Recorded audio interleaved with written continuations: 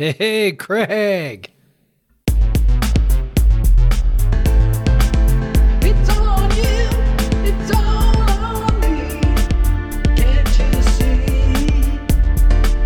It's on you, it's all on me.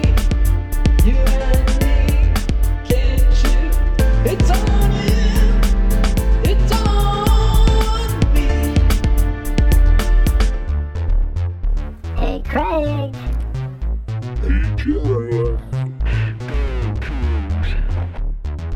Right or wrong, we don't care. Win or lose, we don't care. We don't care. We don't care. New York. I had to go back to singing for that one. Yeah. Because, hey, the Cougs fucking, since we last recorded, 2 goddamn road wins. This would have been the night to do the actual singing intro. Like we just go ba ba ba da da da ba ba. Yeah, you had to go the old school one. Ba ba da da da ba. Start spreading the news. The Cougs are leaving on, I don't know, Sunday. Probably Sunday. I didn't really think this all the way through, Craig. In the concrete jungle where dreams are made of. Can they beat Texas A&M? Probably. All right. Well, Yeah, we think so. This is episode 163 of Podcast versus Everyone. I am Craig Powers. With me is Jeff Newser. And Jeff, that last night, watching that Cougar stomping of BYU, or our Cougars stomping of BYU, the other Cougars who use our Go Cougs hashtag because we let them. But Yeah, well, in front of that So- hostile crowd, given like how like crazy that crowd was, that's the most fun I've had watching a Cougar basketball game on TV in like years. Yeah. Like how just into the crowd was great. Like they were into it. They were mad. They were loud for an NIT game, which was awesome. There was 11,000 people in there, and it did not faze WSU one bit, and definitely didn't faze Michael Flowers or Deshaun Jackson. And that was a blast and the best win of the year. Like it took this we just long, keep racking up. We just keep racking up the best win of the year. the quad Over one and over and wins, over. baby. We got those 2. You think we'll get in now? We got Yeah. the quad one wins. Well, we're ranked higher than a bunch of teams that got in the tournament now. We're ranked higher than a few teams that are still in the tournament. I know. We still, let's see, we're ahead of Iowa State. I know that one. Miami, and of Miami, course St. yeah. Peter's. Yes, St. Peter's. St. Peter's has yet to crack the top 100. And we're only one spot behind Providence.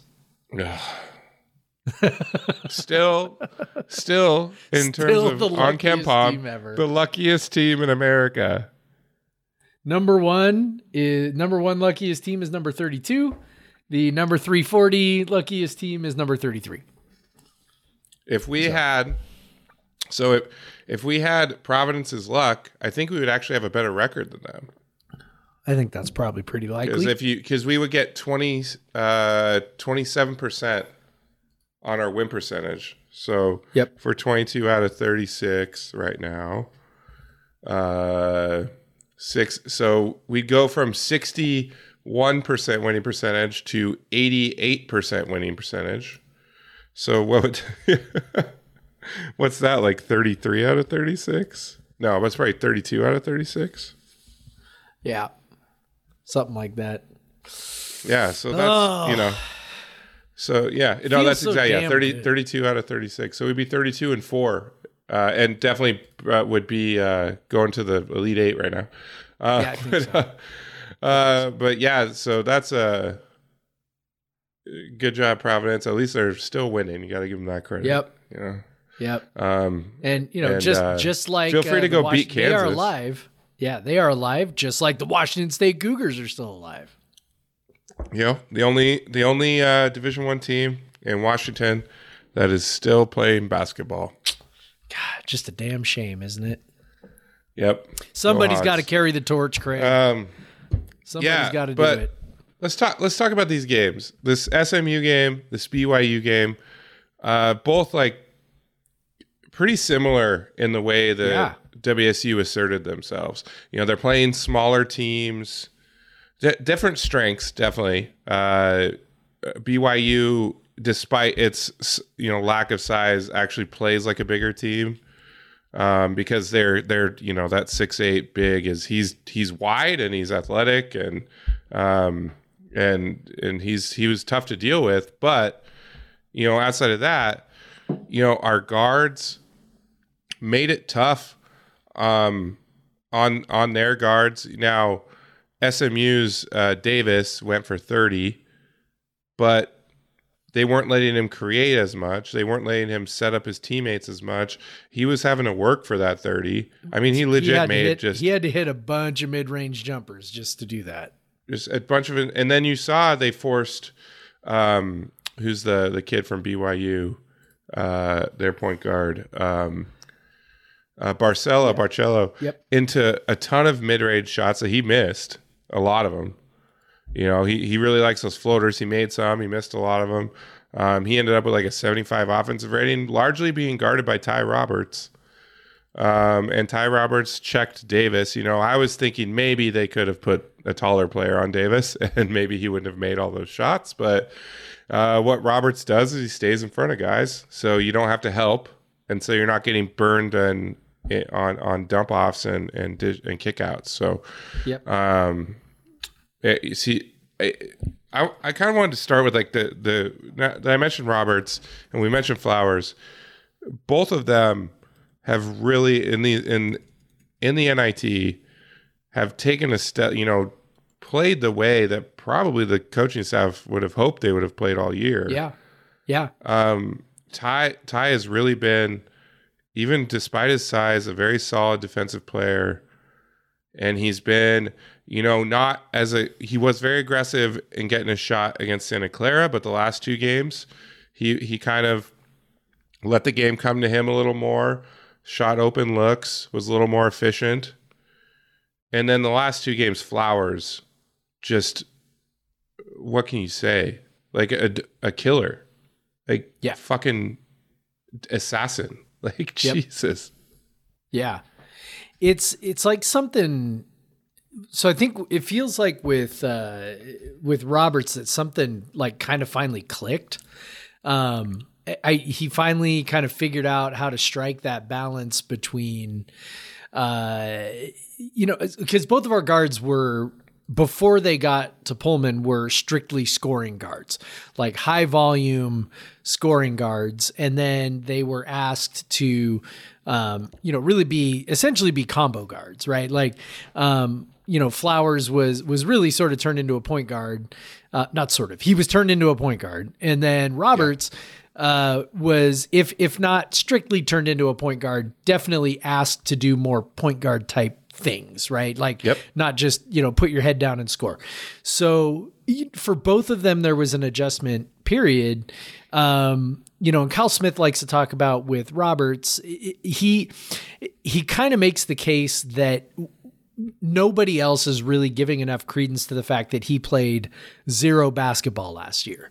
He sort of keeps bringing that up over and over and over again. And I don't know how many of our fans actually know that. He sat out last year. He was a COVID opt-out last year. Didn't play at all. Yep. So when we're either. he wasn't even really practicing, right? So really what he was doing was, working out on his own. And there's just, there's definitely something to be said for the rust that comes along with that. And, I think I probably did not give that enough weight. Kyle Smith likes to remind people of it. And, it's probably true. And it feels like, at some point in the last, maybe half dozen games, something just kind of finally clicked, where he just, stopped maybe thinking so much, started recognizing the advantages that presented themselves when he could, get to the rim, and instead of maybe just, kind of worrying all the time. And then the other thing with him that I've noticed is, he's real hard on himself. Like, he wants to do really well. He wears his emotions on his sleeves. And, there were times this year where he was sort of, pretty down on himself, and would kind of beat himself up, out on the court. And it seems like we've sort of moved past that finally, where even if he makes a bad play, like, against BYU, I mean, there was one where he, he got in there and there wasn't really anywhere to go, but, instead of like kind of beating himself up over, he just kind of, clapped his hands and ran down the floor and, and kind of set himself up to play defense, because that's what was needed. And, so it just kind of feels like he is seeing the floor a lot better. And then Flowers, same deal, maybe a little bit different way, but, for him, it felt like he went from, like we said, being a high volume scorer to needing to be a point guard. And it seems like he took that, that role very, very seriously, and wanted to be, the best point guard possible for his teammates and everything else, at times to the exclusion of his scoring. Right. And it's like, again, in the last half dozen games or so, he just has sort of figured it out. Like, okay, this is the balance. Like, I can be a point guard over here, but then I also have a good feel for, when it's okay to just kind of go score. It's just, man, those two guys doing what they're doing has been just really an unbelievable combination. There have been plenty of times this year where Roberts has made me crazy at times. I'm just like, oh my gosh, he's just so small. And, there are just sort of natural issues that come along with, being small in stature. Right. And with Flowers, it was just like, man, I just wish he'd be a little more assertive. And it's just like, it's so fun to watch. The season is so short, right? 30 games is just not very long. And now that we've gotten some bonus games and you just finally see them coming into their own, it's fun as hell to watch them figure it out. Absolutely. And when Flowers, he's got kind of an interesting looking jump shot, and he can be very streaky, but man, when he hits that streak, wow, like, he is such a good tough shot. I've said this before. He's such a good tough shot maker. Like, and when he gets rolling, it's so fun to watch. He hit some like really tough mid-range shots, some step back threes. There've been that play, that inbounds play where he inbounds and then gets a ball screen and then takes a three in the corner. They got 7 points off of that play because he hit a 3-on-1 and he hit 3-and-1 on another one.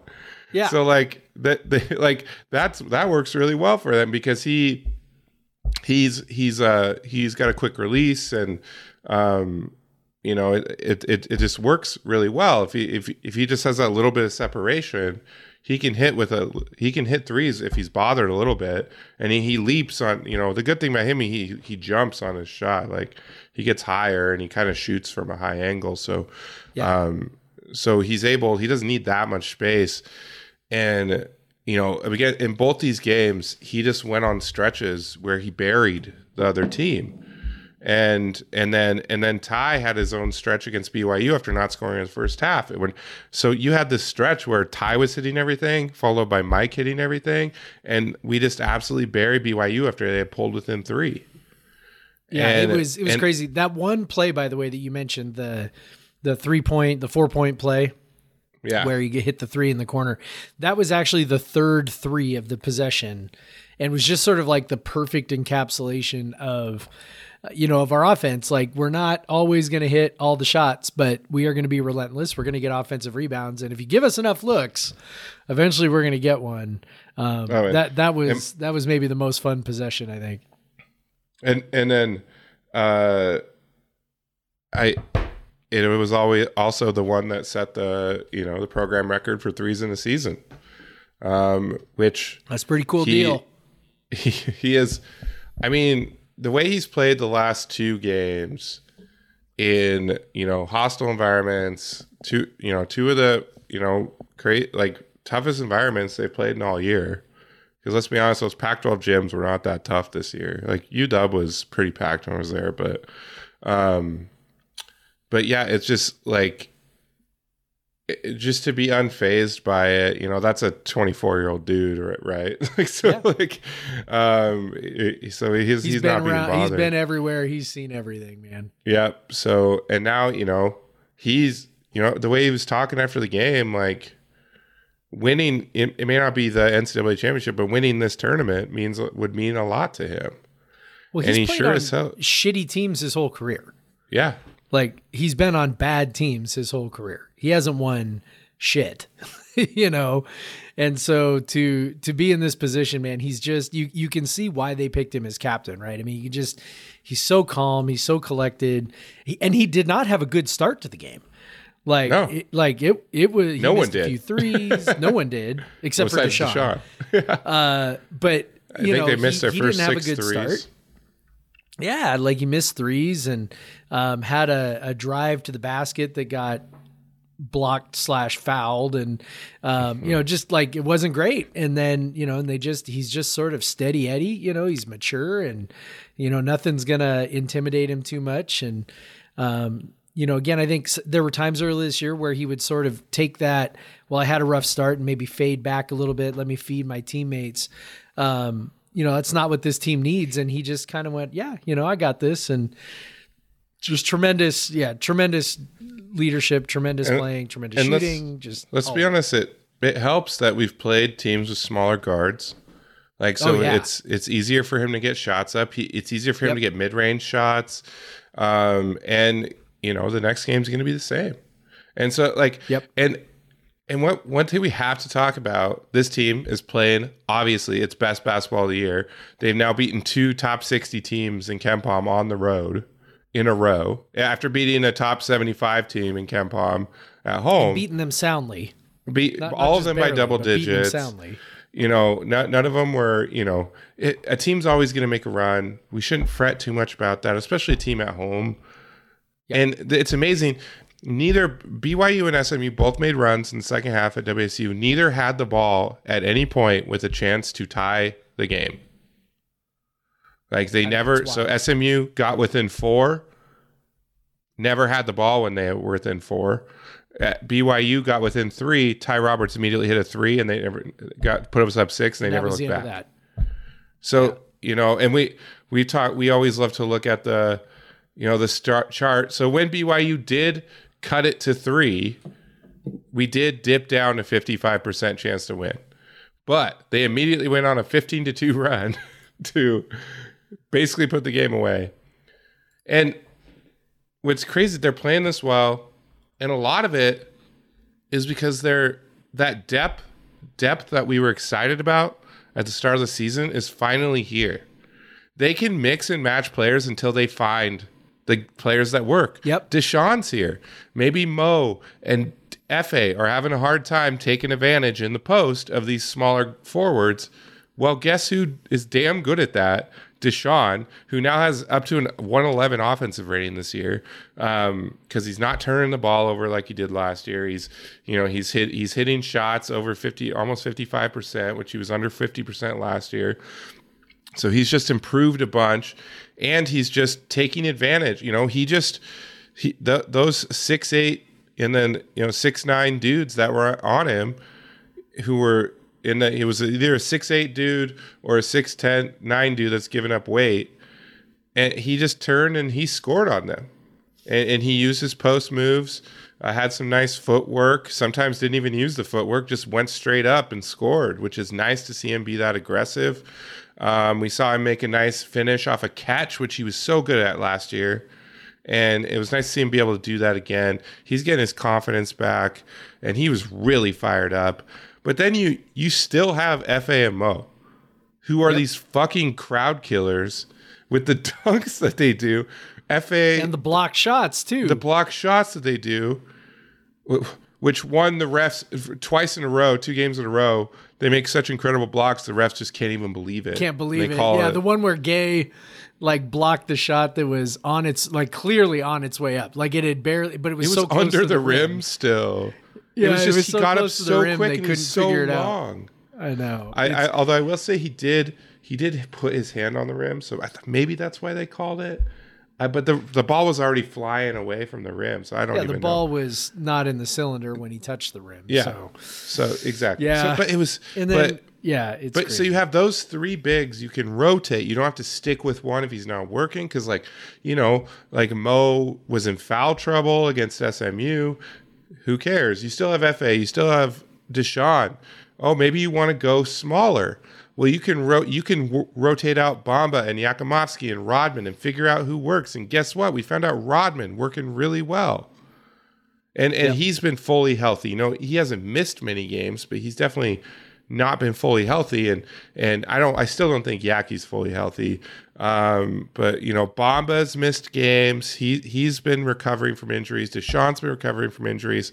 FA at the start of the year was recovering from injuries.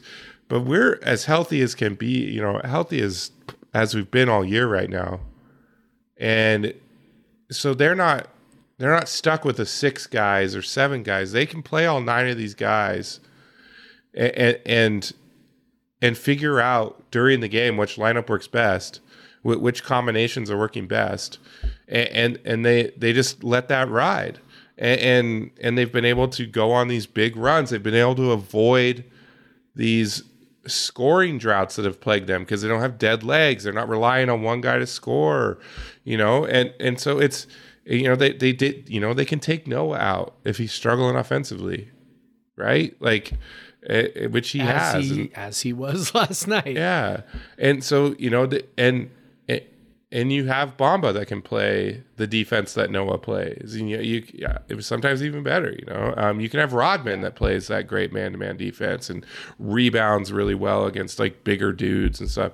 So it's it's fun that they have this philosophy that they've used all season that's coming to fruition. Even against a really good defensive rebounding team, they were able to get offensive rebounds last night. And it's cool to see a lot of this stuff. People may shit on the NIT, but this is like a reward for all of us that have watched this team all year struggle and never be whole. They're finally whole, and now they're 14-3 with their top 9 players. And and they could very well win this whole fucking tournament. Because they're I think the highest rated team still in it. So it's they're up to 33 on KenPom. They started the NIT at 55. Yeah, that's how well they've played. And we see this sort of thing every year, right, with the NCAA tournament. And this is what we saw with the Pac-12 last season with the KenPom ratings, because all of a sudden you get this chance to play really good teams, right? And so, if you win, you play another really good team, and if you win that, you play another really good team. So, there's a chance for your ratings to kind of skyrocket, and that's what the Cougars are doing now. At the end of the Pac-12 tournament, I texted you and was like, Kyle Smith's record of always being better at the end of the year than he was at the beginning of the year is a little bit in jeopardy at this point. Definitely not in jeopardy anymore. So they got this in the bag. Well, and it feels like, we've heard that, from someone talking to KenPom and stuff, that when they have their top 9 before they went on this run, in the regular season, when they had their top 9, they were roughly around number 35 on KenPom. So this 33 right now is kind of just a true talent when they have all their players. And now it's kind of a high expectation to have all your players all year. But some teams get that. Honestly, Arizona got that. In WSU's 2 big seasons under Tony Bennett, they had that. They had their players playing. They had injuries. Sorry, I don't know if people heard me knock over my microphone. I talk with my hands. Got very excited. Very excited. Those Tony Bennett teams had big time injuries the seasons before when they were under Dick Bennett. They were healthy. The players got better. It's exciting to watch. I don't want to get too much into what next year looks like because they have at least one more game. But This season's not over. Yeah. But yeah, let's talk about the next game. Let's talk about Texas A&M.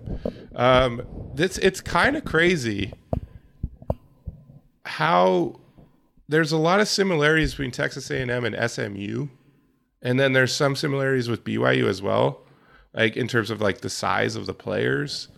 Yep. It's weird how we keep getting paired against these teams in the NIT with like small guards and small front courts. So we're not getting killed by another team's big guards, and then we can take advantage with our big front court. And Yeah, I can I see mean, that might with be why SMU all these teams and, are in the NIT. Exactly. They didn't make it to the NCAA tournament. you kind of expect that when you play like a the WCC and American Athletic Conference teams, because maybe they're not getting the bigs as much, and they often will have these like kind of wider bodied shorter bigs because they can survive with that in their leagues like pretty easy. But it's kind of weird to see Texas A&M. Texas A&M, their most common their two most common lineups over the past 5 games. You either got a 6'8" guy playing center or a 6'6", 201 guy playing center. You get a 6'4" or a 6'6" guy playing power forward, and then a 6'5" guy at small forward, and 6'2", 6'0" point guard, shooting guard, and point guard. Like that, these players definitely profile as quick, and they definitely profile as attacking type players that go to the basket. They have quick hands. They steal the ball. But shooting over them is not going to be an issue. And that teams that have like 6'5" guards give Flowers and Roberts on offense a hell of a time. But that's not going to be this. It's not going to be an issue here. And then we can match up height wise with them easily across the board. And you had mentioned something to me earlier that's like Texas A&M is kind of like a mirror of us, and I wanted you to talk about that a little bit, how they're a mirror of WSU. Yeah, I mean, they I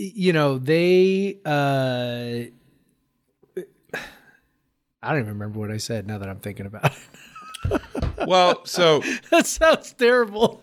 That is good radio right there, folks. What did I say? I don't even remember. So basically, we were talking about, look at their 4 factors, man. So they're very similar to WSU. They don't shoot very well. They crash the offensive glass. So offensively, they profile very similarly. Yeah. Defensively, they don't rebound very well. We don't rebound very well defensively. They don't rebound very well at all defensively. Really poorly. One of the worst defensive rebounds in the country. Extremely rebound teams in the country.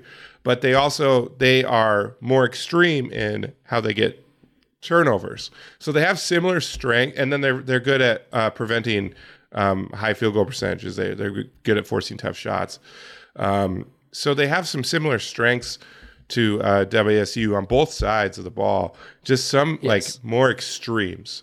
And then WSU takes care of the ball better. So that's a lot better. Yeah. A lot better. They're not great at taking care of the ball. And of course we're pretty darn good at forcing turnovers. Now they are, one of the best teams in the country at forcing turnovers. Mm-hmm. However, one of the things I like to do when I'm on Ken Palm and trying to kind of figure out, what a team's story, kind of actually is. I love clicking the little conference only button, to kind of be like, what did they do in their conference? Because they do against competition.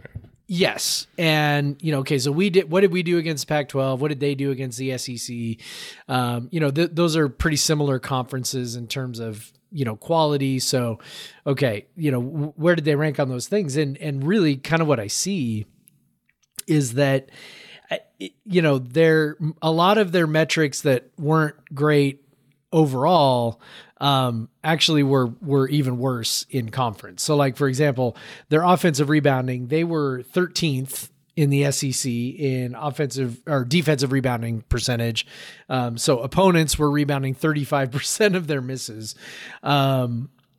And then they, put the other team on the line a ton. Now they still did generate a lot of turnovers. So that is a thing, I guess, that would give us a little bit of pause. But when I look at WSU, well, we were the number 2 team in the Pac-12 in terms of taking care of the ball. Like there was nothing really fake there where we didn't take, or we took really, really, really good care of it in non-conference and then kind of took care of it in conference. And then our overall numbers, sort of balance out. What it looks like with Texas A&M is there's a lot of things that they're good at where they were really, really good in non-conference and maybe just like, okay in conference. Whereas with us, it feels like, what we were good at before, we were good at in conference too. So when I think about things like the turnovers, right? So we are superior at taking care of the ball. A&M is really, really good at forcing turnovers. That is a thing that generally favors the team that is really good at taking care of the ball. It's kind of like a quarterback throwing interceptions, especially if, right? Like, if they're athletically similar, I would say. Yes. So a quarterback, a quarterback is the one who ultimately decides whether he throws an interception for the most part, right? Like how much risk does he take with the throw? Does he throw it at all, right? If he never throws the ball, then he can't throw an interception, right? So it's kind of like that in basketball too, where it's like, the offense is the one that's really they're the ones that hold the ball. They're the ones that are in control of where they turn it over. And teams that are very good at taking care of the ball tend to still be very good at taking care of the ball against teams that typically force turnovers. So I feel really good about that matchup. And then, we've seen over these, 3 games already, just how big of a weapon the offensive rebounding is and what that does for the offense, and how that just, deflates opponents to an extreme degree. I don't know, man. I love this matchup for us. Texas A&M is a good offensive rebounding team, but I would be disappointed if WSU didn't get to like 40% offensive rebounds on this game. Yeah. Yep. Especially on a neutral floor. Again, we're not traveling this time. Neutral floor should be, we hope, kind of a neutral whistle. For some reason, Ken Palm has it as a away game. He did. It's fixed now. It's fixed. No, it's not. Not anymore. It's not? It went back. It went back. Yeah. It was fixed. It was fixed, and now it's. I've talked to him about these things. It's like a service that just auto populates. Yeah. So Texas A&M is probably the home team in the game. Yeah. Obviously, I think they're higher seeded. I think they're like a 2 or a 1. Yes, yeah, they are. They're yeah. But yeah, it is like, Texas A&M, but you cannot discount that in the last month they beat Alabama, they beat Mississippi State, they beat Auburn, they beat Arkansas. Yep. They beat Wake Forest very handily. That was at home. Yep. But they're definitely playing well. So are we. I think both these teams are kind of playing their best basketball of the year right now. Yep. So that should make it even more fun. Like this is going to be as quality basketball as like some of the conference the NCAA tournament games. Like this is, and they are like really well coached.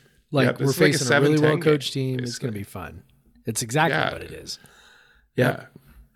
And this is it'll be a fight for sure.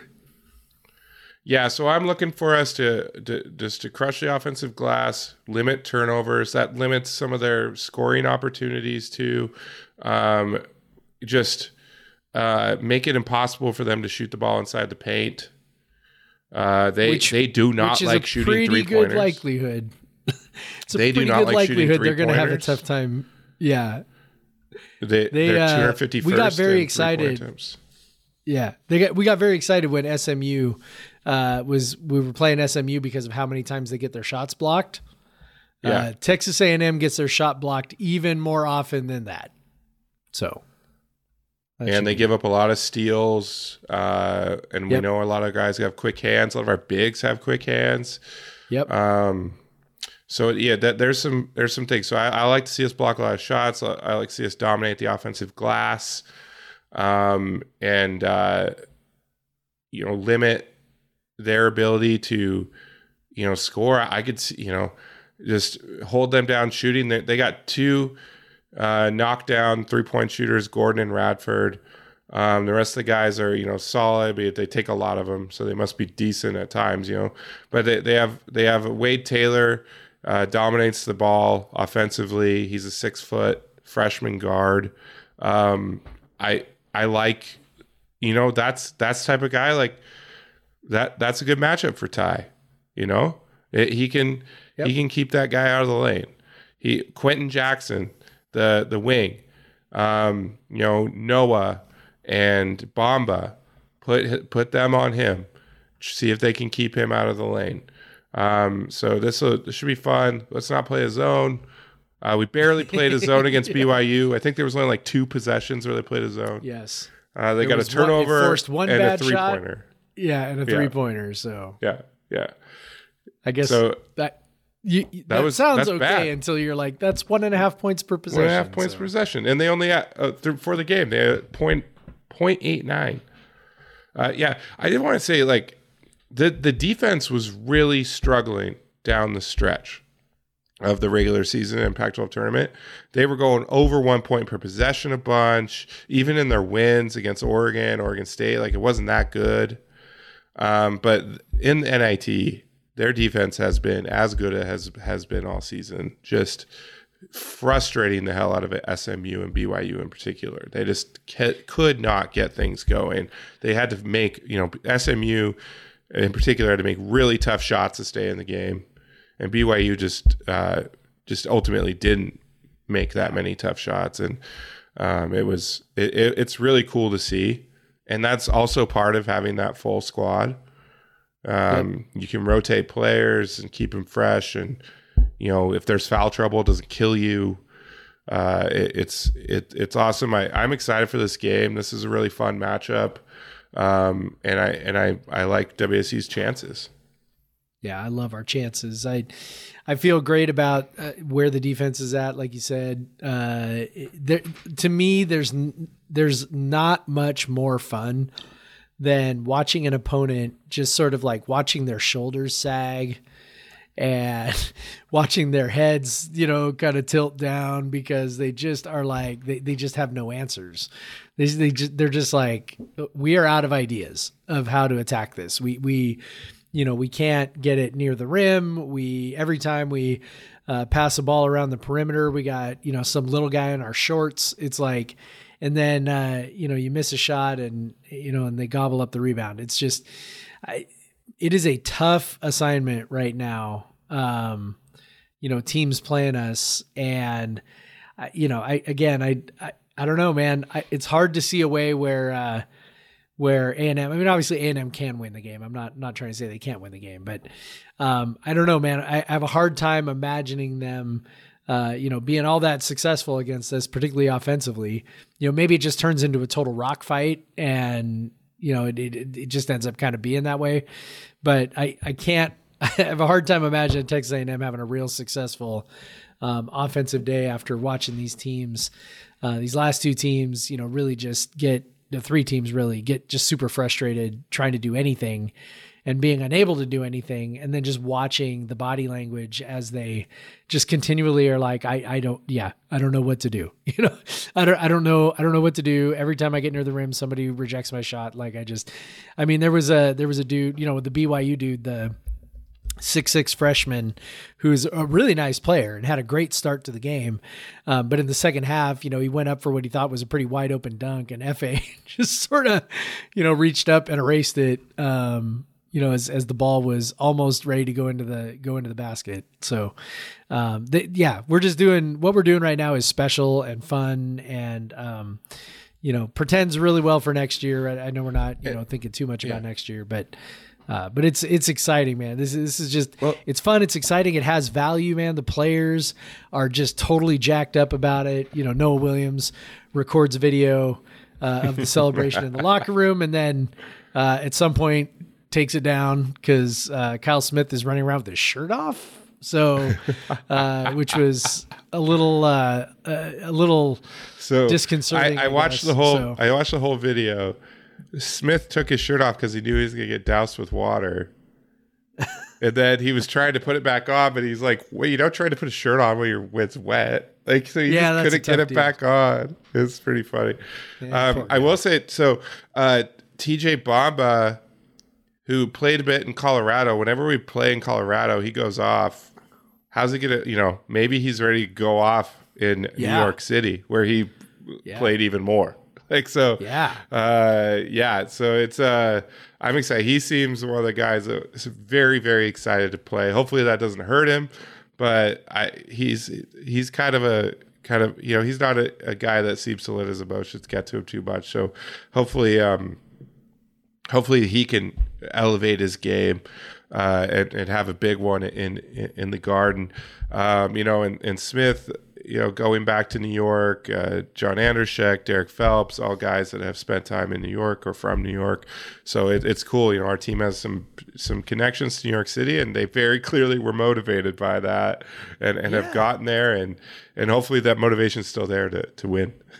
And it's still special to play there, man. Like, and this is, it's probably not lost on them. Somebody's going to tell them at some point that, this is the last one they're playing in MSG. Like, there won't be another NIT there. And plus, the team's, I assume, never going to, like, I'm sure they're thinking, like, okay, well, we're never coming back here. So let's go ahead and go win it. It's obviously, we talk about, everybody jokes about there's too many bowl games, and it's like bowl games, we joke, bowl games are meaningless, but they're not meaningless to the players. And, the NIT is the same deal. Like, it's the NIT, it's a secondary thing, but it's like, you and I being soccer fans, like it's like trophy, man. Like who cares if it's secondary or whatever? Like, we went through the whole US Leagues Open Cup Cup thing with the Sounders. Yeah. Or US Open Cup. It's like, these things are secondary, but like, it's still fucking cool to win a trophy. So let's go win a fucking trophy. Like, and the players are clearly, excited about that prospect. And, I'm having tons of fun. Sarah and I were looking up airline tickets and kind of trying to see like, how good is it? Then they're pretty cheap right now still. If I wasn't getting married, and probably my wedding is part of your calculation too. If I wasn't Yes, getting it is. married and paying for a wedding and then also traveling to said wedding, I'd probably be going and using my PTO up for for that too. I'd probably be headed there because like $300 round trip, and there's like 1 million hotels in New York City. I definitely saw some pretty good deals for some pretty decent hotels. So yeah, if you're still thinking about it, go ahead and check. Those direct flights on Alaska are pretty good. I will say, so there's one question Amanda posed to me, and I wanted to ask you. She asked me because she just saw me having a ball watching us crush BYU last night, and she could just see how good of a mood I was. She's like, so would you rather get this deep tournament run in the NIT or get a low seed, a crappy seed? She said a crappy seed in the NCAA tournament and lose in the first round. And I immediately said the NCAA tournament. Yes. And then she asked, would you rather win the NIT? And I still said the NCAA tournament. Yes. And my reasoning is because these wins would have happened earlier. If we were in NCAA tournament, we would have gotten 4 incredible wins during the season. We would have beaten, maybe Arizona or UCLA. Right. We would have beaten USC. We would have probably Boise State, but we wouldn't have lost to South Dakota State, whatever. Like, so we're having a much better time throughout the year if we get to NCAA tournament. This is just, hey, we're here and it's fun. And that was my thinking. I don't know what you think on that. Totally the same. This is great and totally fun, and I'm having a great time with it, and it's exciting, and it's like, this is not shade toward the NIT or what we're doing right now, but I think if you asked any of those players, which they would rather do, I think it's pretty obvious that you would choose that, and I think you make a great point, right? Like, if we're in the tournament, we won 3 or 4 more games, and probably at least a couple of them were, fun wins over really good teams. So yeah, probably feeling pretty good about that. But this is great. This is great. I definitely would choose the NCAA tournament, but since this is where we're at, I'm all in on this. Yeah, it's fun. Like it's super fun to still get to look forward to a Cougar basketball game in late March. That's fun but yeah. So let's take a break. Then we'll come back. We'll maybe talk a little bit about what's going on in the NCAA tournament. A few programs of note to our audience, I think, that we could discuss. And I do want to talk about, the women's team. It seems like forever ago now, but I don't think we've recorded since then, or have we? Maybe we were recorded right before it. I don't think we've talked about it on the podcast. So I want to talk about that loss to Kansas State, and that in their season. So let's take a break and we'll come back and talk more hoops.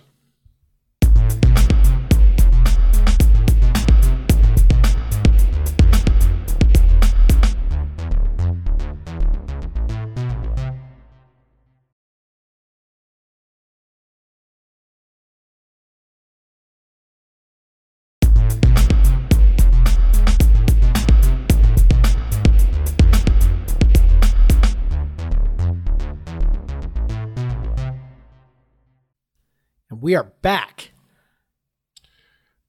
But first, let's talk about beer, Jeff. I want to know what you're drinking. I am drinking Winter Wolves Frozen Fresh Hop IPA. This one is brewed by Brothers Cascadia in collaboration with Varietal. It is interesting, to say the least. Winter Wolves. What did you describe it yes. as again? What kind of IPA? A frozen fresh hop IPA. Oh, yeah. So that's a new thing that's come in the last couple of years. Yeah. So tell me what that means. So you know how they like flash freeze fish and stuff in Alaska? And it does a pretty good job of like replicating a fresh fish when you thaw it out and cook it. It's the same sort of thing. They're flash freezing the fresh hops, and then they're able to keep in some of those characteristics of a fresh hop, and then they deploy them usually around this time in the spring, when so you can make fresh hop beers in a different part of the year. Okay. All right. Does it taste like a fresh hop beer? It does. It definitely, at least this one, loses a little bit of that kind of earthiness that you get from the fresh hops. I know what you mean. Yeah. So, but it definitely has, kind of that fresh hop flavor, extremely, hop forward taste. So yeah, it's good. I like it. Cause we've established this before on the show that, I love fresh hop beers. That's one of my favorite things. Although I will say, like, I sometimes it's funny, like, I don't know how much I really, really love them or how much I just love that you can only get them for, a couple of months and it's something just like really different. Yeah. On the palate. Right. And so, I'm not sure which of those two things it is. And I'm not sure how I feel about fresh hop season extending in an artificial way, Craig. I'm a little torn over this. I'm a little torn. Oh, it's not rare enough for you anymore. You've lost That's interest. Exactly it, man. I need my exclusivity in order for it to taste good. No, this is really good. I like it. What got my attention on it was both that it was, trying to do a fresh hop thing, and then also with Varietal, because Varietal makes, outstanding beers, and so I was excited to give it a go, give it a shot. And I'm Brothers Cascadia. It's good. Also a solid brewery out of Vancouver. Can you tell who actually brewed it? Was it Varietal or Brothers Cascadia? Okay. Yeah, Brothers Cascadia. Yep. Brewed 'Cause and really, canned by when- Brothers Cascadia. When it's a collaboration, the brewers go to the other brewery. The regular brewer brews the beer while the other brewers get drunk. And even the guy that's brewing the beer probably having some beers. So it's like That sounds basically like just a a hell of a reason deal, for them to drink beer together and talk about fun things to put in their beer. But really, it's just a reason for them to hang out. So I like that. which that's a nice little industry perk. You know, Yeah. You We to should hang make out with your teaching buddies. like that. I should go get to go into somebody else's classroom and drink But beer you're really while they just teach. sitting there and having a and beer. then call it a collaboration. That's, I don't know. That'd be There's like good. a sign We on should the do that. outside. It's like teaching collaboration. Mr. Nooser and Mr. Johnson. And I'm just like sitting in the back having a beer or two or three. Just yelling out stuff to do. Yeah. Yeah. Like they're talking about, Hamlet. And I'm like, what a loser. God, he's so whiny. Don't you guys think he's whiny? I don't know. Oh man. More collaborations. That's I gotta get into little brewing. English joke. Little English joke. What about you, buddy? What are you drinking? So I recently I love my glassware. Yes, I do. There's one of my favorite sort of like beer, I guess you call her kind of an influencer type people. She's a cartoonist. Her name's M. Sauter, but she goes by Pints and Panels on Twitter, on Instagram, all that stuff. And then that's her website as well, Pints and Panels. She does these little like cartoon versions. She'll draw cartoon versions of like your favorite beers or, beer bars. And then she started out doing these like comics of like beer review comics. And she's like a cicerone, like higher level cicerone than most people, which is like the version sommelier for beer, basically. So she does these really great like beer education. She has like a cartoon cicerone like study book. Like, so if you want to study for a cicerone, she's like made it into a cartoon. Like it's fun. Like she does all sorts of different beer styles and hop styles and grain styles, all this stuff. She's great. Highly recommend. She's kind of funny. She's fun to follow. And so she released this glass. It's her sitting. So it's like, it's based on that meme of the dog, burning up in on fire. And he says, "This is fine." So a little background, there's this wave of slushy sours, slushy IPAs, where they just put a ton of fruit in them. Early on, especially when people didn't know what it was, I had a problem with cans exploding. And part of the reason is that these were so stuffed with unfermented fruits that the beer would start re-fermenting inside of the can. And so when like beer nerds would ship the cans to each other, or even sometimes the cans were just on a truck being delivered somewhere and they would just start exploding, because what happens when yeast starts eating sugar? It's the same reason why your bread rises, the same reason why beer has bubbles, is because it creates carbon dioxide, which expands the and like until the can explodes. So she is sitting there next to an exploded can. The stuff's everywhere, the beer's everywhere, and she's just saying, "This is fine." It's her little cartoon version of herself. So I got this can because I thought it was funny, because I'm not really into these slushy beers that much. I don't really seek them out. There's some brewers around here that make them, but no one makes them with quite the intensity as a brewery that was kind of popularized for these exploding cans and for these slushy beers, as 450 North, which actually has started distributing to Washington State, and you can get their slushy beers just like at a beer store, and which is where I got them, which is kind of scary, given that they've the slushy beers. Funny thing about it, they went through a few kind of scandals, you could say. One, the exploding beer cans, and then two, they were advertising these, they called them XL or XXL slushy beers as 8%. And then someone did like an independent test of the beer, and the beers were like coming in at 2.5%. They may have started with an 8% base beer, but they put so much fruit in it that it diluted the beer down. And so now, so these beers that I have now are listed. So that was when because they weren't selling their beer across state lines. I think they're where are they out of? Indiana. They weren't selling their beer across state lines. They were just selling it in Indiana. They weren't subject to the TTB review laws that so they didn't have to actually put ABV on their beer. If you go across state lines, your beer has to be correct within 0.3%. Oh, wow. Otherwise you could be subject to fines. So now I am assuming they have a better testing system because they actually list 5.3% for these beers. So I've got two of them.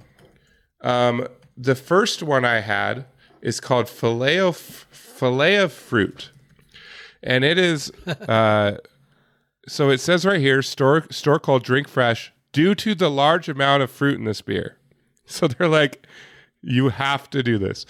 So it's called Slushy XXL Smoothie Style Sour Ale, which they take like a kettled sour base, like a Berliner Weiss, and then they shove a fuck ton of fruit in it.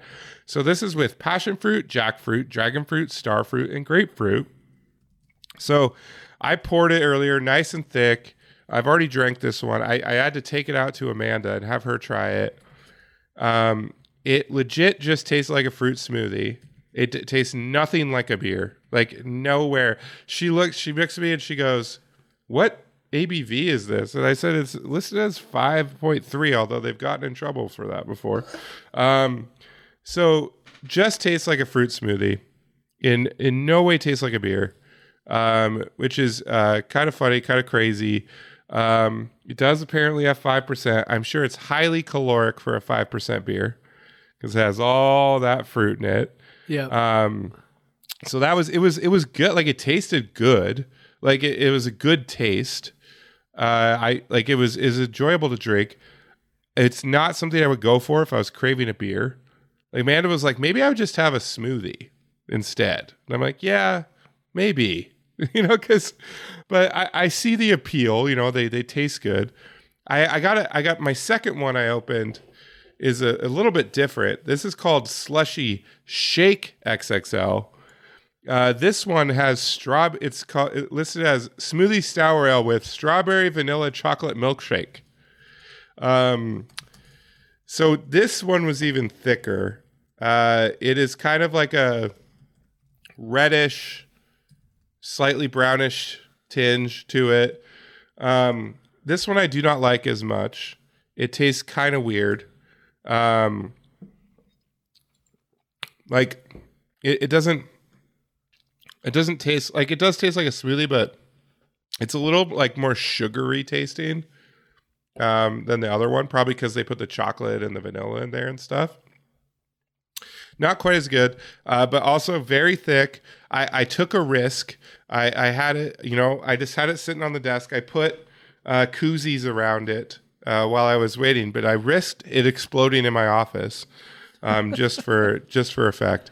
But yeah, these beers, if you really like smoothies and you really like beer that doesn't taste anything like beer, which I say that without judgment, I look for these beers. 450 North or Sig does some that are pretty slushy-ish, and some other breweries, a lot of breweries are doing similar styles, but probably no one quite slushes them up as much as 450 North. So I picked up one of these at Peaks and Pints, one of these at Tacoma Boys. So, places with big beer selections in the area probably are getting these distributed to them. They're pretty weird. If you want to try something really weird or just get drunk on like fruit, I guess. If you're big into Spodie, maybe, just be right up your alley. Check it out. I'm going to have the worst hangover tomorrow, probably. I got a little bit of a gut ache in the first one, so we'll see how the second one goes down. I don't know why I did too. But yeah, slushy beers. Check them out. Don't let the cans get warm. I dig it. Very nice. All right, let's talk about what we saw in the NCAA tournament tonight. God, this week just keeps getting better. The number one team on KenPom went down. Yes, it did. So, last year, I was really fearful. Gonzaga, they were undefeated. They were going to go to the national championship, and they went to the national championship undefeated. And the national championship game was on my birthday. And I'm like, Gonzaga cannot finish an undefeated season on my birthday. Thank you, Baylor, Gross, for beating them. This year, we did not have to wait as long because Arkansas took down Gonzaga in the Sweet 16, just like the good old days. Early exits, which is what they used to be known for before they started running through these tournaments. Exit, Sweet 16.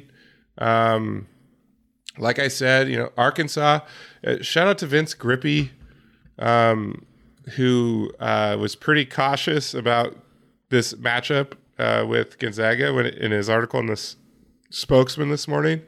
Didn't quite predict that they would lose, but basically said that they're in trouble. Arkansas defends, and they're tough. Musselman's a good coach, and they made it difficult, and they got Chet Holmgren in foul trouble, and Gonzaga's guards had a tough time scoring, and that was wild to watch. It's always crazy when a number one seed goes down, and we had two of them go down today. Yeah, the game against the Gonzaga game with Arkansas. I'm a huge Eric Musselman fan. I was a huge fan of his back before we hired Ernie Kent. He was on my list of guys that I would have been happy to see take over at WSU. So very excited to see him beat Gonzaga, because beating Gonzaga is always good. And every time I'm rooting against Gonzaga, I feel like I have to explain to way too many people why I don't like Gonzaga. And even when I do, I also feel like they don't really get it either. I'm like, well, you see, we used to play them in basketball and now we don't. And the reason we don't is because Mark Few is a big meanie head. And it's like, eventually that, I don't know, man. Well, they just look at me. They look at me like, that's it? That's why you don't like them? And I'm like, fuck yeah, that's why I fucking hate them. And they're like, you're weird. And if you want another reason this week, and I'm always looking for reasons because it's fun, is that Spokesman Review, instead of having Colton Clark cover WSU spring football practice, WSU beat reporter, the WSU beat reporter, they sent him to San Francisco because apparently, the three other writers they had weren't enough. Yeah, not to enough. write stories about Gonzaga. Shout out to Colton for writing a remote gamer watching on TV in his hotel room. So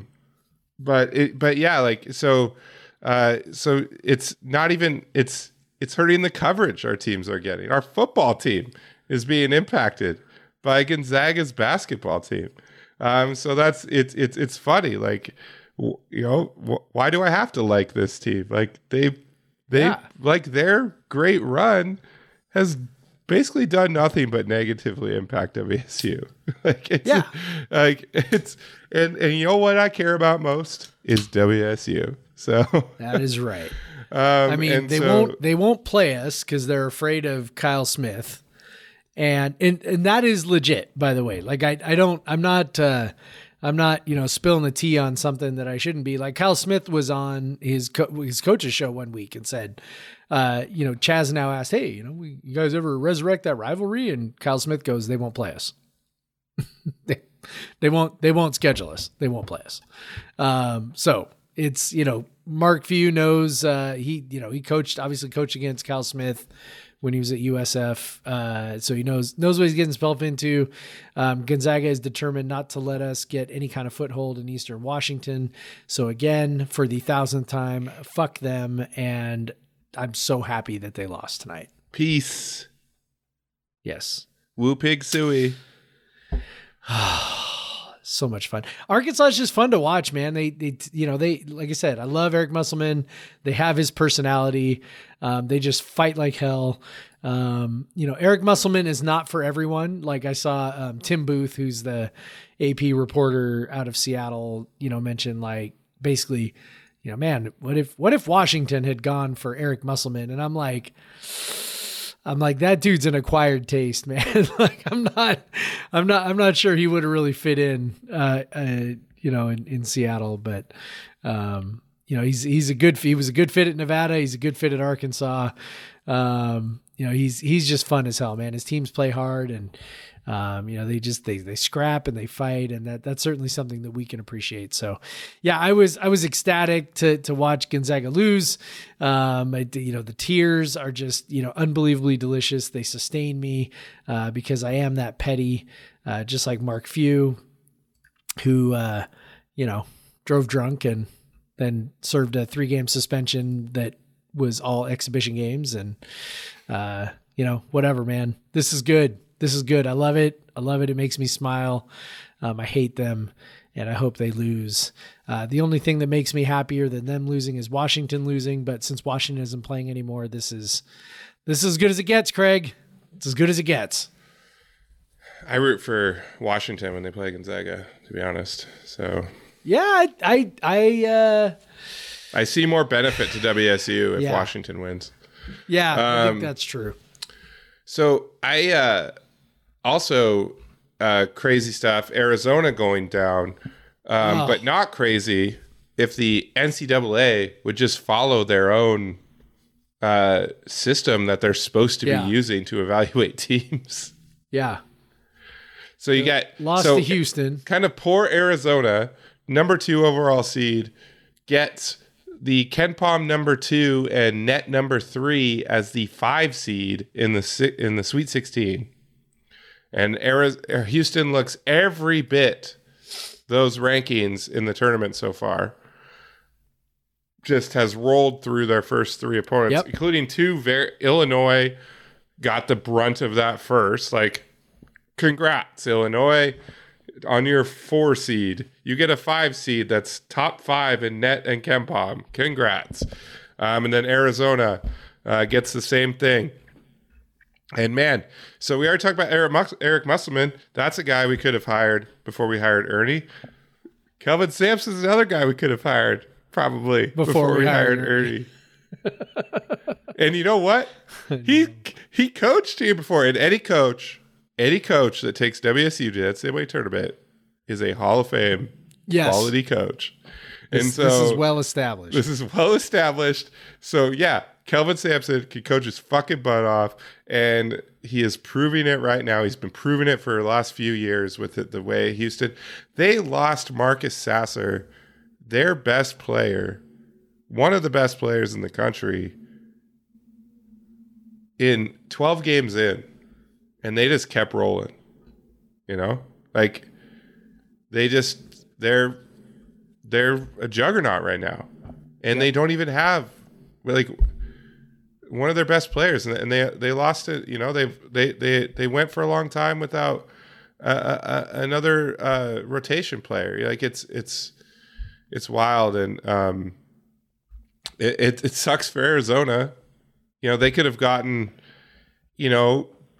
some other, whatever the other 5 seed, like Wisconsin or something like that in this round, but instead they get Houston, who is as good as almost anyone in the field. so pretty as good as anyone in the field. And they're bounced. So now we're down to one seed left. Yeah. Kansas, watch out. Just like everyone thought. Just like everyone predicted. Yep. Playing the luckiest team in the country, Kansas, tomorrow. So good luck with that. But yeah, so that was a pretty wild Sweet 16. Duke had to go out and win and beat Texas Tech. And what was the other one? Villanova over Michigan. Yes. Yeah. So, but now let's switch. Let's talk about the women's tournament, specifically WSU's participation in said tournament. That was rough. They lose 50-40 to Kansas State after 24-17 halftime lead. Charlize had 20 of the 40 points. So, and then her sister had 9. So you're talking about outside of those two, the rest of the team had 11 points. Man, I know you have thoughts. You wrote a nice piece about that game, and so you know what happened. Like how did that happen? 50-40. Well, just their offense failed them. I mean, that's really it. Like I don't think it's I don't think it's any more complicated than the offense was really bad. And I think that it's funny, you know, we talk a lot about our small guards on the men's team and how, you know, bigger guards on defense can give them trouble.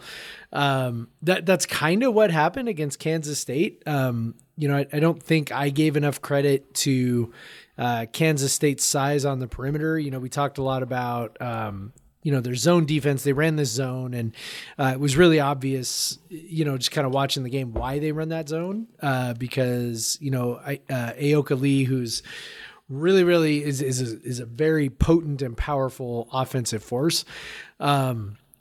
She really just kind of does it through really truly through sheer size. She doesn't move very well, but she's really big. She's 6'6" and, you know, takes up a lot of space. She does a lot of things really, really well. About the only thing she doesn't really do well. And so it's, you know, when you start asking, well, how does a player that good end up at Kansas State? Well, you watch her play and you're like, okay, I can see that. Like, you know, the things that she doesn't do very well, she just really doesn't move very well on defense. And okay, so she doesn't move very well on defense. You run a zone. She doesn't have to move very much. Okay, great. But, you know, as we know from watching our own men's team, zones are, you know, as important to a zone as having, you know, a rim protector is also having long guards on the perimeter that can make people do weird things and take difficult shots. You know, Kansas State, I think, was a little longer on the perimeter than I realized heading into the game. And it really kind of caused our guards, you know, caused our guards some trouble. And so, you know, we didn't really make shots. We did get some open looks. Joanna Tadair had probably the worst game of her life. She goes 0 for 10 and I think 0 for 7 from 3. Missed a wide open layup.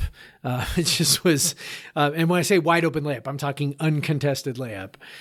Just blew it. So, you know, it's awfully tough to win when really basically everybody not named Charlize was awful.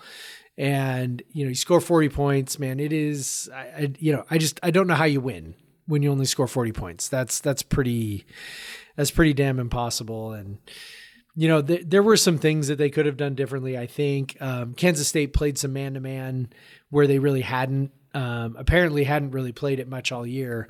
They mixed it in quite a bit.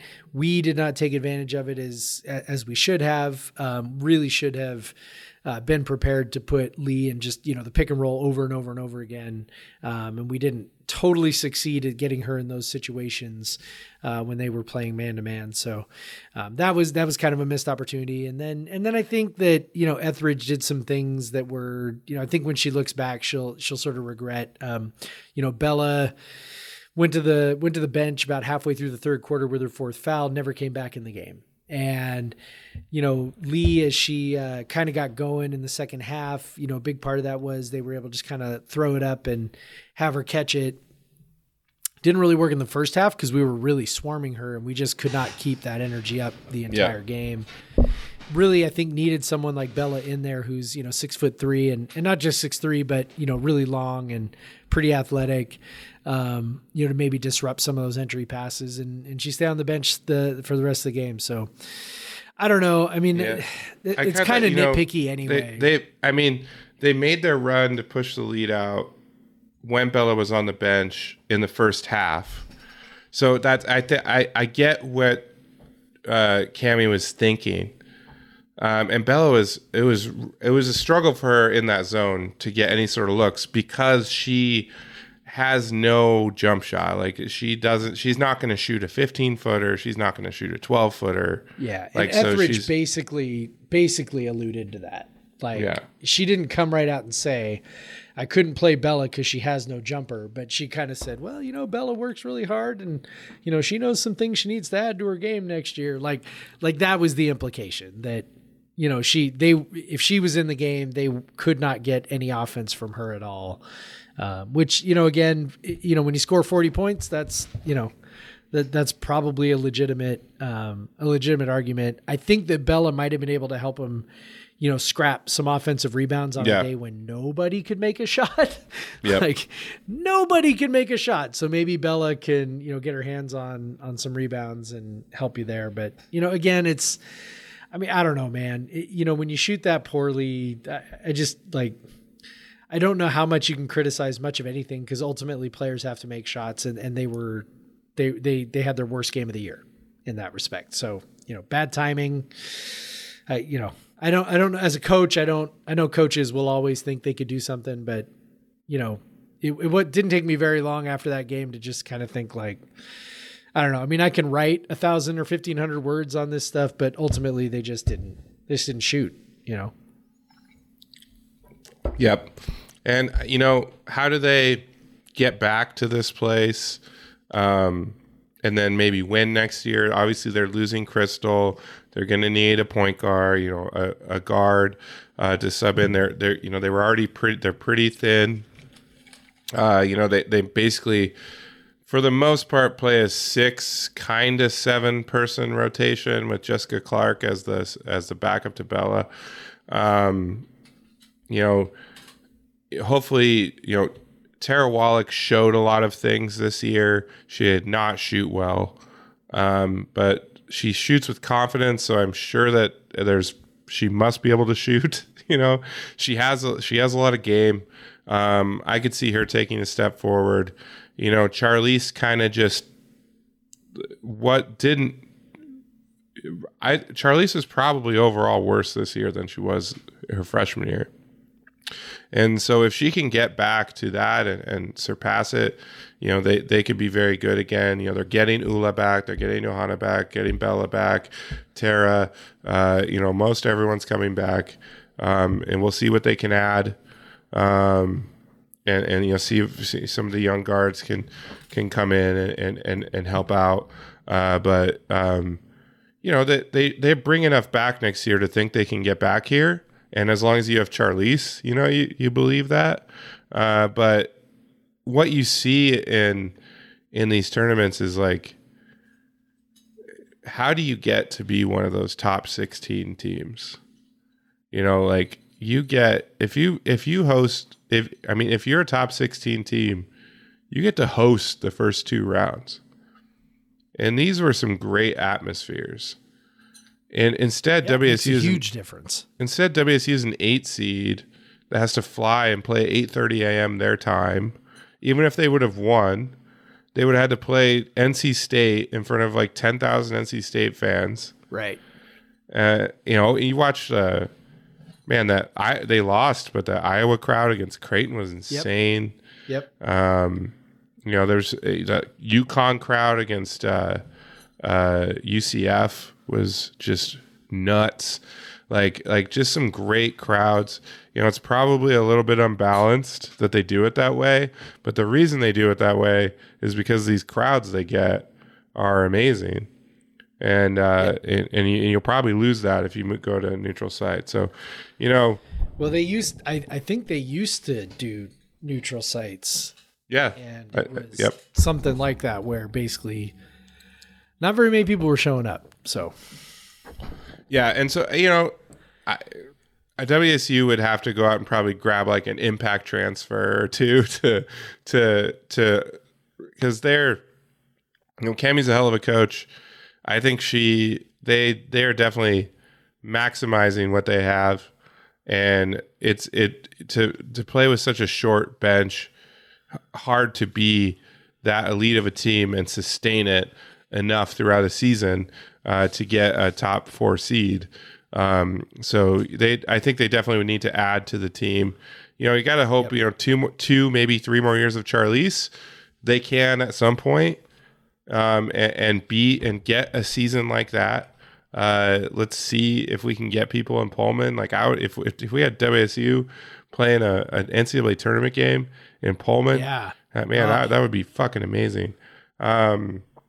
So yeah, hopefully we can do that. It'll be interesting to see what they do this year, if they can, get any transfers or anything like that, bring something in, bolster this roster. So you don't have these games where, so you just have more people, so if someone's having a bad game, you got someone else to pick her up. So, Johanna doesn't have to sit out there and clank shots, and maybe can take a little bit more of a rest on the bench and think about it, and maybe refresh her head instead of playing 32 minutes out there. And yeah, man, they were just that was the point that we thought we were at that point though. Yeah, like that was the thing. Like we went to this tournament, we thought we were at that point. We were like, yeah, we're there. We've got other scorers. Today especially like. After that game against Arizona, I think she scored 18 or 20 points against Arizona. Like we were like, yeah, we're there. We finally have some compliments. Crystal, is a little bit, obviously still a point guard, but, had been a little more assertive. I shouldn't say that. She's always been assertive about her offense, but had been a little more effective and efficient with her offense. And Bella, obviously, is someone we had talked about as well, being a little bit of an offensive force. So I don't know, man, it just felt like, okay, we got these options. And then they literally every last one of them disappeared in this game. And I don't know how much you read into that. Like, I don't know if I, feel like, oh man, we, need big, additions, or if it's just like, man, they just had one shitty game. Well, I definitely don't think you can roll with like a basically 6.5 person rotation. Yes, I think that's accurate. Yes, they do have some dead weight on the roster that maybe needs to explore their options in the transfer portal, and allow for some recruiting to take place to replace some of those bodies. But yeah, I mean, I think you're right about that. Point guard, I don't know what they do there. I don't know if. The answer is on the roster or not, but that's a pretty gaping hole that Crystal leaves behind. Yeah. So yeah, they have a freshman. She's quick. She's small. But we'll see. Crystal's very good defensively too. That's going to be a lot to replace. Yep. Tough, lots of steals. Yeah. Really good player. Really good man or person to person defense. So it's as long as they got Charlize, as long as they got Tara, and I think I only expect Bella to get better. I only expect Teder to get better, and Ula. So I'll be bullish on them next year, especially if they add something. Because they added Tara this year, that was huge. They had another player like that could be huge again. Yep. So she's one of those players that needs to take, I think, a pretty big step forward. Yeah. And I think she's totally capable of it. So. Mm-hmm. Yep. Absolutely. Well, definitely a bummer, but the game was at this point almost 2 weeks ago, so I'm kind of over it now. But yeah. That's it sucks when you have it at like 8:30 in the morning. It's over at 10:30, and it wasn't almost 2 weeks ago. God, why does it feel like? No, it was just last weekend. I know it feels like forever ago. I don't know. Yeah, we just haven't recorded this week. It does feel like forever because WSU's played like 3 games, I think, in between. Like, I mean, the men have played 3 games. You know, we watched like a ton of NCAA tournament games. Like, so much has happened. I think that's it. You know, you got the CBI championship, all that stuff, you know. But yeah, it's I hope they can do it again. You know, I'd love to see them take that next step, get a win in the tournament. That's a lot easier if you have a higher seed. So, you know, just be even better in the regular season, and get a higher seed. But yeah, that's it. That's all today. I am, you can follow me at the Craig Powers on Twitter, at Craig W. Powers on Instagram. If you like pictures of beer and me at Sounders games, which is kind of all it is right now. And then Jeff, you can follow at Pod versus Everyone on Twitter. If you want to email us, I haven't even looked at the email. Anyone says email? Want to email us? Podcast versus Everyone at gmail.com. Yeah, I guess with that, I will say go Cougs. Go Cougs, Craig. Black Lives Matter. Black Lives Matter. Get vaccinated still. And maybe even triple boosted soon, I think. Maybe.